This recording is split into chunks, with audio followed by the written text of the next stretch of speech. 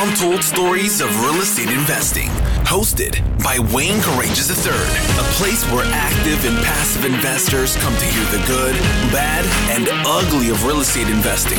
Our guests consist of experienced operators and investors who want others to succeed by sharing their stories. If you're looking to syndicate deals or grow your wealth passively in real estate, you've come to the right show. It's now time to sit back, take mental notes, and enjoy our next episode of The Untold Stories of Real Estate Investing. Welcome, everybody. So we're starting off the year strong with the investor strategies to save thousands in taxes. This is our monthly meetup. We meet on the fourth Monday of every month, and excited to kick this year off in 2023. So this meetup is created for people of all parts of progress within their real estate journey. So we have passive and active investors, and really what we try to do is heavily educate the passive investors so that way they can look at deals, whether it's multifamily or other assets, so that they can make the right decision if they want to invest. And we try to make it as easy and simple as process to get educated. So we have a lot of investors that have been with us on this journey, and hopefully we continue adding value. So what we just did was had our networking breakouts group. We always do that in the very beginning. Like I said, it helps just to keep everybody focused on building relationships. And that's the key in real estate investing. Then we'll have our guest presentation, which I'll introduce shortly. And then we'll follow up with a Q&A. So a little bit about myself. My name is Wayne Courageous. I am the managing principal of CREI Partners. We focus heavily on value-add multifamily, storage, and build-to-rent investments in Texas and the Southeast United States. Over the last 15 years, I've been working with a Fortune 150 commercial real estate firm, and been doing a lot of capital improvements and renovations and heavily on the value add of commercial real estate. Currently, we've got about 33 million assets under management with properties in Texas, Louisiana, and Alabama. So want to introduce y'all or make sure y'all are aware of our podcast. If you want to continue learning more about real estate investing, go to creipartners.com/podcast. On our website, we also have a lot of blogs and resources, and we've got an ebook to help, again, just educate as much as possible for people looking to get in multifamily and real estate investing in general. So today I'm super excited. That's enough about me. I want to shift the gears all to Susan Geist. She grew up in a lower class family in rural Appalachia and began investing in real estate in 2008. She eventually achieved a portfolio that now generates over 5 figures in passive income each month. Using strategic investment deductions, she reduced her annual federal tax bill from $137,000 to $6,000, while increasing her W-2 and investment income. Her current multi-million-dollar real estate portfolio consists of both long and short-term rentals, in addition to limited partnerships in apartments, car washes, self-storage, hotels, and mobile home parks nationwide. Through her company, Rising Fame Wealth, LLC, Susan provides financial education, workshops, and investment coaching to empower other women with the strategies and confidence to grow their wealth, reduce their tax bills, and achieve financial independence. Susan, thank you so much for joining us, and I will turn it over to you. Well, thank you. So I'm Susan Geist, and I'm the founder of Rising Femme Wealth, and I'm here today to talk about investor strategies you can potentially use to save thousands of dollars in taxes. All right. So my disclaimer, while I love diving into investing in tax data, I'm not a certified financial professional or accountant. I'm not a CPA. I'm not a lawyer. So this is not personal investing or tax advice. It's for educational purposes only, and you should do your own diligence based on your own personal situation. All right. So my story, which Wayne talked a little bit about. So I grew up in Oak Ridge, Tennessee, which is in East Tennessee in the Appalachian Mountains, in this lovely contaminated town you see here. I grew up lower class. And so my mom is my real inspiration for what I'm doing with my investing. So I watched her have to endure a very abusive relationship with my dad, and she was stuck in it because she had no financial means to get out of it. And she didn't work, she didn't have any investments. And so she had to endure the abuse, and she ended up actually passing away. And so I told myself that I was never going to be in that situation. I was never going to be beholden to a bad situation or a bad person because of money. And I started saving and investing when I was young, and just built and built and built my portfolio to where it is today. Oh, hold on. Here we go. So here are some of my current properties, actually. So my current real estate portfolio, I've got 8 long-term rentals. I've got 2 short-term rentals, which you can see here at the bottom, my cabin and beach condo. And then I've got limited partnerships in 5 apartment complexes. One of them is Wayne Steel, and 3 car washes, 1 hotel, many self-storage facilities and mobile home parks nationwide. I also participate in a real estate debt fund, which actually lends money to house flippers, and I receive interest off of those loans. All right. So as you can see here, my 2021 federal tax bill was $137,000 on $550,000 in income. So about a 25% effective tax rate. And that just about gave me a heart attack when I did my taxes, and spurred me to learn more about tax planning and tax optimization, and try to figure out, what are all these rich people doing to reduce their tax bill? How can real estate help me reduce how much I'm having to pay of my wealth to the government? So I started figuring things out. I did kind of a shell game with my investments. And so my 2022 federal tax bill, I'm estimating, will be about $6,500 on $580,000 in income. So about 1.1%. All right. And we will talk about how I did that in a few minutes. But first, I want to go over sort of what is tax optimization and why you should do it. So it's one of the most essential tools for growing your wealth. Really, the biggest wealth killers are inflation, which we can't do. So inflation and taxes are 2 of the biggest wealth killers. So fundamentally, I mean, tax law was written to shape the economy. And so tax shelters were put in place to provide reduced taxes in exchange for promoting housing and job creation. So if you're owning rental properties, you're providing a place for people to live. If you have a business, you're employing people, you're creating jobs. And the government wanted to reward those things by reducing how much you'd have to pay in taxes. So you're really doing what the government wants you to do by taking advantage of these tools. All right. So really, I mean, nobody owes any more than the tax law demands. So not using tax deductions that are legally available to you really is stealing from yourself and your family. And another big thing is you and only you have control over your money and your tax liability. So your CPA, an accountant, an attorney, they can give you advice, they can do your tax returns for you, but it's really you who have to understand what you need to be doing, right? You're the one who has to go out and buy particular properties or sell particular stocks to optimize your taxes. They can't do that for you. So the more you understand, the better you're going to be able to plan your taxes out and reduce your tax liability. And unfortunately, few CPAs are well-versed in real estate investments. Most of them are trained in small business accounting. They tend to be really good at that.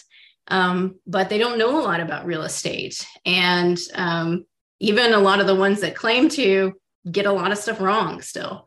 So, everyone has a unique tax situation, and really knowledge is power here. So the more you can learn, the better you can structure your investments, and the lower your tax bill will be, even if you still have a CPA who is preparing your tax returns every year. So 2 really important concepts that we need to talk about before getting into the tax tools are tax buckets and depreciation. So the IRS splits your income into 3 different tax buckets. And not understanding this is how I ended up with such a big tax bill, because I was like, okay, well, I have income, coming in from my job, some other things, some stock sales, and then I have all these losses, in my real estate portfolio from depreciation, expenses. I'll just combine all those and won't have to pay very many taxes. Well, unfortunately, that's not how it works. So each of these are distinct buckets, and you need to have your gains and losses in each particular bucket. You typically can't combine them. So here in the active income, so this is like earned income. So we've got your W-2 income. If you have a business, so if you're running like an LLC, if you have real estate professional status, so you're like a professional real estate person, typically your income will be over here in the active bucket. The IRS considers short-term rental properties to be an active business if you self-manage those yourself, which can be a really powerful tax tool. If you are an active flipper, so if that's like your job is flipping houses, you do multiple a year, that's actually, when you sell a flip, that's considered active business inventory that you're selling. And you also have to pay the extra 15.3% self-employment tax on that. So that's in this bucket. You can take up to a $25,000 passive real estate loss if your adjusted gross income is less than $100,000. So that's one place where you can move from one bucket to another. Also, if you're doing Roth contributions, that's going to come out in active. And if you're retired, those 401k withdrawals also are here as they're taxed as active income. They're not taxed as capital gains, even though they are typically coming out of stocks and bonds, still going to be taxed as active income. So our next bucket, so we've got our portfolio income. So that's going to be your stock and bond sales. So that'll be a lot of capital gains, capital losses. We've got dividends, interest, owner financing. If you do a lot of owner financing deals in your real estate, that interest is going to fall in this portfolio bucket.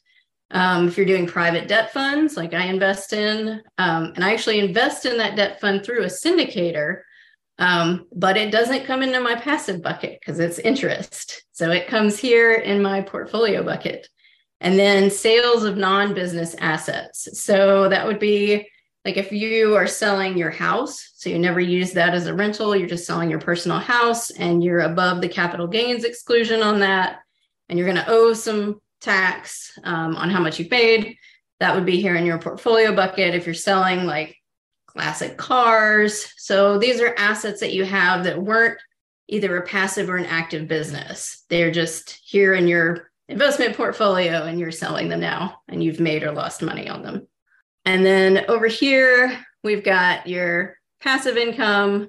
So we've got your rental, real estate, and then any syndication income coming in, royalties, any passive business income that's coming into you on K1s, and then short-term rentals. If you have a management company, they'll be considered passive businesses. All right. So here we have depreciation. This is the other big thing. That's a huge tax saving tool in real estate. So it's an income tax deduction that allows you to recover the cost of a physical business asset. So it doesn't have to be a property. That's where you hear it talked about the most and probably where it's most beneficial tax-wise. You can also write off depreciation on like business equipment, cars, things like that. But it's super powerful in real estate because it allows you to generate a paper loss on your tax return. So this is something you just get to write off, even though you haven't actually lost this money, you just get to write it off on your tax return. So standard real estate depreciation, so it's 27 and a half years for residential properties, 39 years for commercial properties for the building value. So to figure this out, typically you'll go to like your tax appraisal and you'll see how much is valued in land, how much is valued as building value, and then you'll divide that by either 27 and a half or 39 to get how much you can depreciate every year as a loss on your taxes. So most of my properties, I'm depreciating usually between 5,000 and 10,000 on each one of them. So that can offset any gain that I make on that property that year in rent.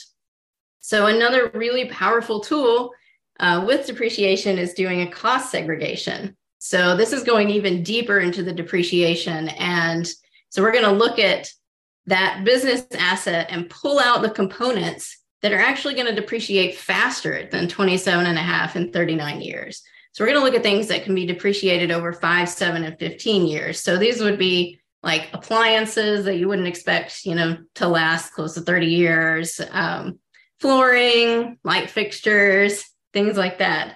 And you can depreciate them on a faster schedule. You can also do bonus depreciation. And this was a neat little thing that was implemented in 2018. And that's the ability to take all of this depreciation and deduct it in year one. Unfortunately, this is phasing out, but this is a hugely powerful tax tool. So until 2022, you could do 100% bonus depreciation. Starting in 2023, this year, it's going to decline 20% each year, but still 80% is no chump change. It's still very powerful, and you can get a really big deduction on your taxes from that. And I'll show you when we go through my example, how it was able to save me about $50,000 in taxes. The downside to depreciation is that there is a depreciation recapture tax, and it is taxed at your ordinary income rate up to 25%. So typically, right, when you would sell a property, you would be taxed at the capital gains rate, which is either 0, 15%, or 20% based on your income. But unfortunately, the depreciation, they're going to come and get you on that at your ordinary income rate up to 25%. So you could have a big tax bill at the time you sell your property. So you want to think about, before you go taking a bunch of bonus depreciation, when are you going to sell this property? Is it worth it to have that extra tax bill at the end? Are you going to be able to 1031 out of it to avoid the tax bill? And what are you going to do with that money? Right? It's the time value of money. So if I can save $50,000 on my taxes now, and I can go and invest that in something that's making 8% a year, then that's probably a good deal. If I'm going to save $50,000 and I'm going to go spend it on a Lamborghini, or I'm going to go put it in a checking account making 0% interest, probably not a good deal. So you always want to be thinking about leveraging your money, and, are you making smart decisions with it? But the real power behind depreciation is it creates a paper loss. And that's the biggest bang for your buck on your taxes, is creating a paper loss. So you're not actually losing money, but you get to write things off on your taxes. All right, so let's take a look at what I had going on in my 2022 tax buckets. So I had about $100,000 in W-2 income for myself, $200,000 for my husband. So we knew we were going to be in a high tax bracket because we also had a bunch of real estate income and some other stuff coming in. So we wanted to max out our 401k contributions. So that's pre-tax. So we each put in the max for those. We maxed out our health savings account contribution at $7,750. We maxed out our dependent care FSA contribution for $5,000 in tax savings. And then here's where it really starts to get interesting. So we bought a short-term rental, and it was actually that cabin that I showed on a previous slide. And we did a cost segregation, and we were able to take a little over $163,000 in depreciation on that, between bonus depreciation, accelerated depreciation, and just regular depreciation. So that's coming straight out of our active income bucket. And we're able to do that because I self-manage it myself from here in Austin. It's actually not that hard to do, even though it's in Tennessee. So that's a great tax strategy if you have a high active income. So if you are still working a W-2, there aren't a whole lot of ways to reduce that active income, but this is a very powerful strategy, is to buy a short-term rental, manage it yourself, and take that bonus depreciation. I also was able to take $3,000 in tax loss harvesting off of my stock portfolio, which I'll talk more about in my portfolio income. And then, of course, the standard deduction, $25,900. So that got me down to about $54,000 in that category. All right, so portfolio income. So this was kind of an interesting one for me. So my husband and I had bought a single family home back in 2021 that we had planned on doing the BRRRR strategy. So we were going to buy it and renovate it, rent it, and refinance it. And we got caught in the supply chain shortages, the labor shortages, just like everything was going wrong. Like we couldn't get the renovations done. They just kept dragging out. We couldn't get the supplies we needed. And so it dragged out. It had dragged out over a year. And then the neighbor next door got a lawyer and said he was going to take us to court over this tree that was shared in our backyard. And so we were just like, okay, we're just done with this. We finished it. We're going to sell it. We're not going to rent it. We're not going to deal with this neighbor anymore. And so it kind of put it in an interesting bucket for us because we're not active flippers. Like we don't do this for a living. So it's not in the active income bucket, but we never used it as a rental. So it's not in our passive income bucket. So that gain threw it in the non-business asset portfolio bucket. And I was like, well, great. What am I going to do to offset that income? I can't do like a 1031 or anything. But I happened to, I guess, luck out. I don't know that you would say that about the stock market tanking, but I have a taxable stock account that had lost a fair amount of money. And so I did tax $70,000, which was my gain from that flip, unintentional flip. I did $70,000 in tax loss harvesting, which is it's the stock equivalent of depreciation as far as creating a paper loss on your tax return. So tax loss harvesting is when you sell losing stocks and you immediately rebuy back into the market, and you can't buy exactly what you sold, but you can buy similar things.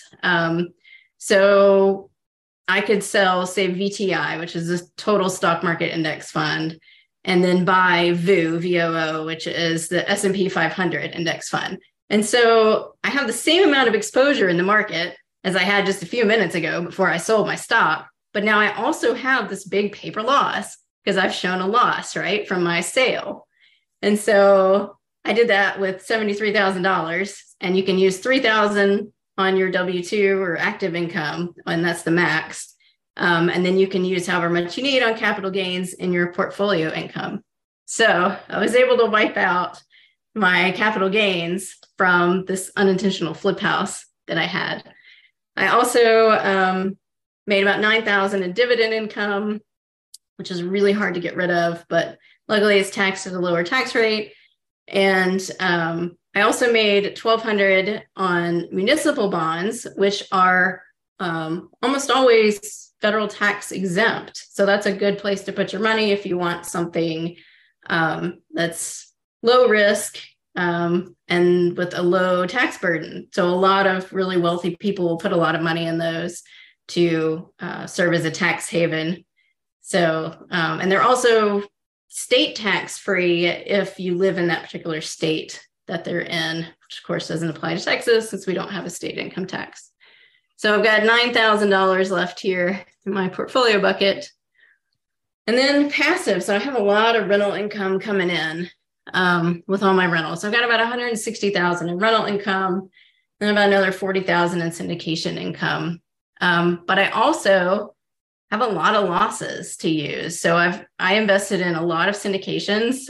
One of those was Wayne's. This is a big advantage of investing in these syndications is they are doing depreciation and bonus depreciation on these big investments too, like these big apartment complexes. There's a ton of stuff that you can do accelerated depreciation on. And so you get a big tax write-off typically when you invest in these syndications.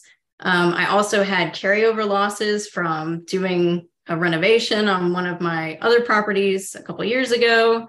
And then any business expense you should be writing off. So any mileage, of course, any expenses that you've had on your property, but then also off your property. So if you're doing education, marketing. If you're driving to meetup events, I mean, count that mileage. This is marketing work, right? It's continuing education. Like these are things that you can write off. You might even be able to write your internet off for attending this online meetup. There's really a lot of different things that you can include. If you go out for a meal and you're meeting another real estate professional and you're talking about real estate and your purchases and your business plans, then write that meal off. Just keep track of all of it. So there's a ton of expenses that you can always be writing off. And then another great way to reduce your taxes in this bucket is by buying a work vehicle. And it has to be over 6,000 pounds. So it's got to be like a truck or a van. But the great thing about depreciating vehicles is typically they depreciate all the way down. So you don't have any of that recapture tax on them. So they usually depreciate in 5 years. With bonus depreciation, I'm able to take all of it at once. We actually didn't pay for this work truck. We inherited it when my father-in-law died, but I talked to my tax advisor and he said I can go ahead and write it off because it came in the probate and we had the value for it. So we now have a work truck that we get to write off $40,000 on. We can take it all as long as we keep the truck for 5 years, use it at least 50% of the time for business, then we won't ever owe any recapture tax on that.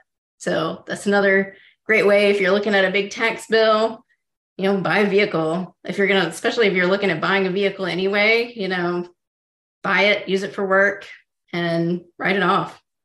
All right. So here's how it came out. So my active income, I ended up with $54,337, which puts me in the 12% tax bracket for a tax bill of $6,500.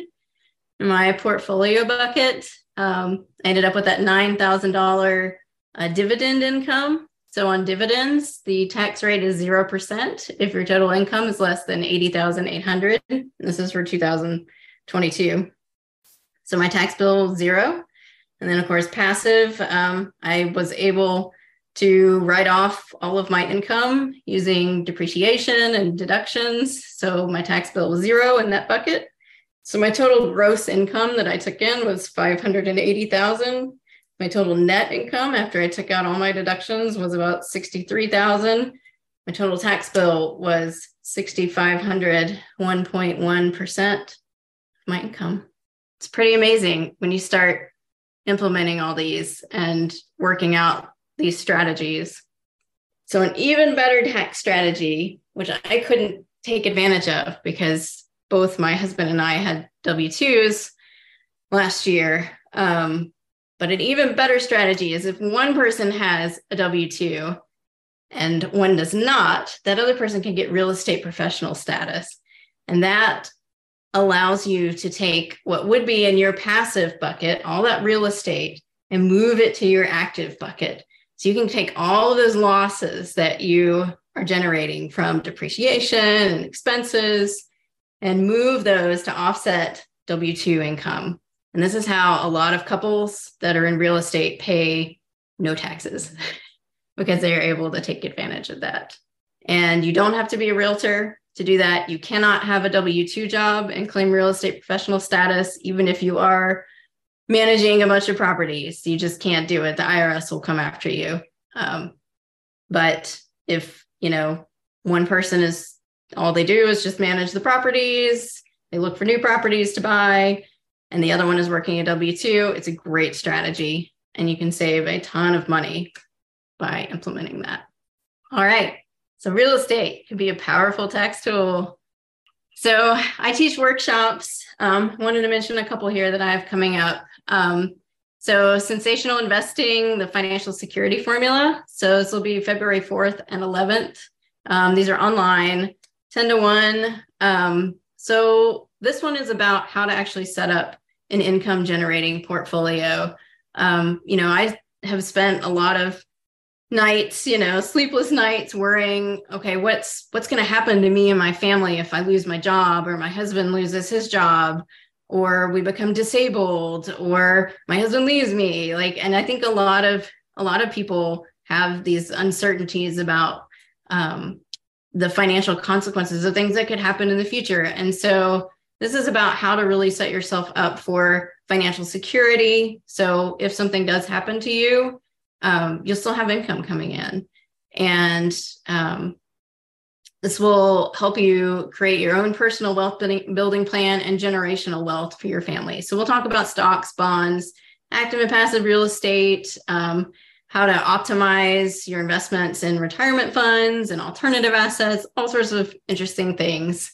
And then my second workshop is it's a tax workshop. It's like this, but on steroids. So it's pretty long. We go into a whole lot more tax tools. You'll get a whole library of tax saving tools. So that's March 4th from 10 to 1. And we'll actually look at my 2023 tax plan. I have some interesting things going on with that. I'm going to try to do pair my real estate with a backdoor Roth conversion to try to take a lot of my retirement funds and make them completely tax-free.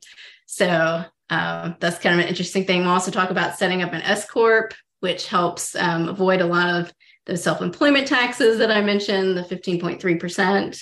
A lot of real estate active real estate investors that have real estate income in their active bucket do that, especially flippers, you'll see do that most of the time. And it will include, the workshop includes mapping out your own 2023 tax plan, because the best time to do it is now. So you can start implementing these strategies. And I also do personal coaching too. And you can see all this on my website, risingfinwealth.com. Does anybody have any questions? Susan, that was awesome. If those on the phone or on this call are not super excited about lowering tax bills, or at least the opportunity of so many different things we just don't even know about. This weekend, I was talking to a tax planner at this conference, and I was just getting excited. The way I talk to y'all about real estate investing, I get excited. Like, it's fun talking to like someone who really knows how to do tax and all that good stuff. So super exciting, Susan. Thank you. Some of the questions, we did have some questions in the chat box. I figured we can start there. Does 27 and a half years exclude the age of the residential property? So yes, so it is just 27 and a half years. No matter how old the property is, you get to depreciate it for 27 and a half years. And then another question, can we extend the depreciation to W-2 income? So it depends on what bucket your depreciation is in. Typically, for most real estate investors, it's going to be stuck in that passive bucket, which was my problem. If you are an active, like if you have real estate professional status, you could have it potentially in your active bucket. But for most people, it's going to be stuck in that passive bucket. And the answer is going to be no. Yeah, passive losses offset passive income. The best way to look at it. Unless you're a real estate professional. A lot of love for you sharing your story, Susan. So thank you for being raw and just being very transparent. It's pretty awesome. Can you explain syndications and the tax effect of the income?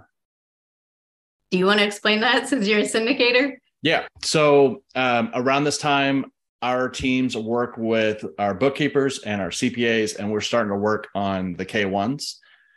There is a recording we had last year that went through K-1s, and we'll probably have one of our partners, vendor partners, come and talk to us again about K-1s.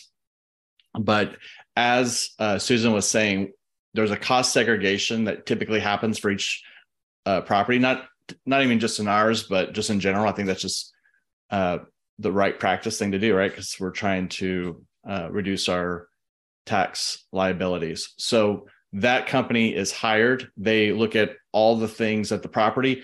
Now, the depreciation is on the improvements, right? So, the land itself is not depreciated, but the actual improvement of the property. And to the question earlier, doesn't matter as far as the age, but they'll provide a report. Those K-1s will go out to our investors typically in early March.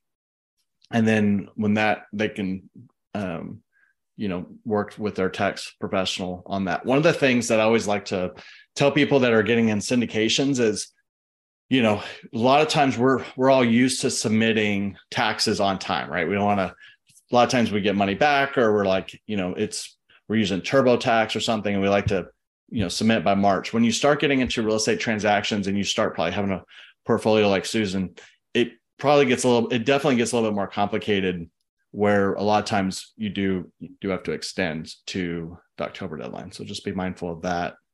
Hopefully that helped explain the syndication. So again, passive income offsets passive losses, and you don't have to use those passive losses year one, right? If you didn't have any income that year and you want to, keep those losses for a future year, or, when the sale comes, when there's that recapture tax, at the end of the day, though, taxes are personal and everybody's different. And so what Susan's offering with the tax planning, and then also working with the CPA and in y'all's individual circumstances, is really the next step. So I thought the max for tax loss was $3,000. Can you explain how you got the $70,000? So it's $3,000 against active income. So that's your max to be able to use against like W-2 income. But if you're putting it against other capital gains income or capital losses in that portfolio bucket, you can offset whatever you have there. So yeah. I was only able to move 3,000 over to the active, but luckily I had a big gain in my portfolio bucket that I was able to offset. Yeah, I like the visuals that you gave with the different buckets. All right. So one question. So I don't know really this answer, but this might be slightly different topic, but how do you see solar panels and its tax credit? I don't know a whole lot about this. I know solar panels, it takes a really long time, if ever, to make your money back on them. So I would just make sure you're doing the math on that and make sure it makes sense. Yeah. I can't remember what year I bought a property, 2009 or so, but the big incentive then was like the government was incentivizing with these credits to improve your home. And I remember improving our home and using that credit, and that came off of our active income. So if we spent $10,000, that was a straight credit from our active, but not sure 100% of what the rules are right now on it. All right. Did you purchase your STR in 2022 to do such a large write-off?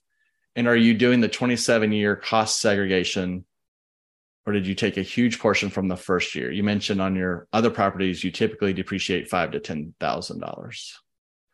So the answer is yes. I did it for the tax benefits. It's not cash flowing very well right now. As I'm sure you guys have heard, the short-term rental market is getting a little saturated and the economy is potentially going into a recession. So I'm breaking even on it, but I did buy it solely really for the tax benefits. So, and it's because it's a short-term rental that I'm using as an active business, it's a 39-year depreciation. But I did the cost segregation with the accelerated depreciation, bonus depreciation, which is how I got to the $163,000. So I'm saving about $50,000 in taxes by doing that. And so I'm going to take that $50,000 and reinvest it. And so now I'm making money. It's a way to leverage, right? That cabin. And so that's income that's due to the cabin, right? The fact that I bought the cabin. And so I can attribute whatever income I'm making off of that $50,000 to my cabin. All right, perfect. And then you got some more love from these chat messages. And does the depreciation include the land value or just the structure? Just the structure. Yeah. Unfortunately, the land value, it doesn't depreciate. It's still land. So just the structure. And are there firms that specialize in cost segs? I could take that one. Yes, there are. We use Madison Specs, so I'll do a shout out to them across our portfolio. They do a great job. But there's definitely a lot of groups out there that just focus on the cost segs. Yeah, and there's two different ways you can do them. You can do the engineering based, which is probably what you do for big like apartment buildings. And then you can do, they have like an online, which is actually what I did for mine. And they're a lot cheaper. I think mine was $450. And I just put in the data and say, this is how big my cabin is what it has in it. And they just send me a report with all the information. I think the engineering ones cost thousands of dollars to get them done. Yeah. So just depending on the size of your property, I would just reach out to see. I mean, and as Susan pointed out, it's a cost of doing business and could be a write-off. Yes. As well. So if you don't have an LLC, let's just go off on that. If you don't have an LLC on this Zoom call, or those listening on future, something to look at, right? Or set up a business, and you can invest, like in our syndications, we've got people that invest with their business, right? And LLC. So something to look at, but I'm not going to pretend I'm a tax expert. Like I said, I got super excited talking to a tax person on Sunday. As an example, Susan, you're going to kick out of this. Our kids go to private school and we spend a lot of money. And part of that is just because we just don't live in a good school district. We live out in the country. And so I was like, if you can save me on those taxes, I would be, or somehow offset private school income. And what she told me, she's like, I actually can. You could hire them. So I'm gonna have a call with her this week. You can hire them to your company, pay them, they have to do a job, do something. I don't know. They're 11, 10, and 9. So they would do work, and then I would pay them. And she said that the standard deduction is $12,000 per kid, which pretty much offsets. Yeah. It doesn't offset completely, but it offsets a huge chunk of private school tuition. And I just went like, boom. It's like, it's so important to have, talk to people who know. I do that. I pay my son to do work on my properties. Like he'll stuff envelopes and he'll go over and rake leaves, and I pay him, and I actually can put that money in a Roth IRA for him because he has earned income now. So you can start a custodial Roth IRA for your kid too. And you get a tax write-off. Yeah. And then, I will check my state's labor laws. I've heard other people doing it, but they'll actually do some work. But I said, I don't pretend to be a tax person, but you got to have these conversations, just like you have these health checkups and things that you do for your personal life. Talking to a tax planner is part of that health checkup. It will save your mental health too. You can write off that shirt you're wearing because it's business clothes, and I can write off the haircut I got this week because I'm presenting a webinar, right? And so, yeah. Well, awesome. Really incredible meetup. So next month we'll have our next meetup will be the 4th Monday of February. So be on the lookout for that. Are there any other questions? I know we went through the chat box, but anybody want to ask a question? All right. Well, really grateful for everybody. Just one question I have. Yeah. And Susan, she is maintaining all these accounts by herself, right? So how much time does Susan spend on a day or probably in a week to manage all these properties? So I only actively manage my one short-term rental in Tennessee. The rest I have property managers for. So they don't take up a lot of time. And even my actively managed short-term rental, which I only actively manage for the tax benefits.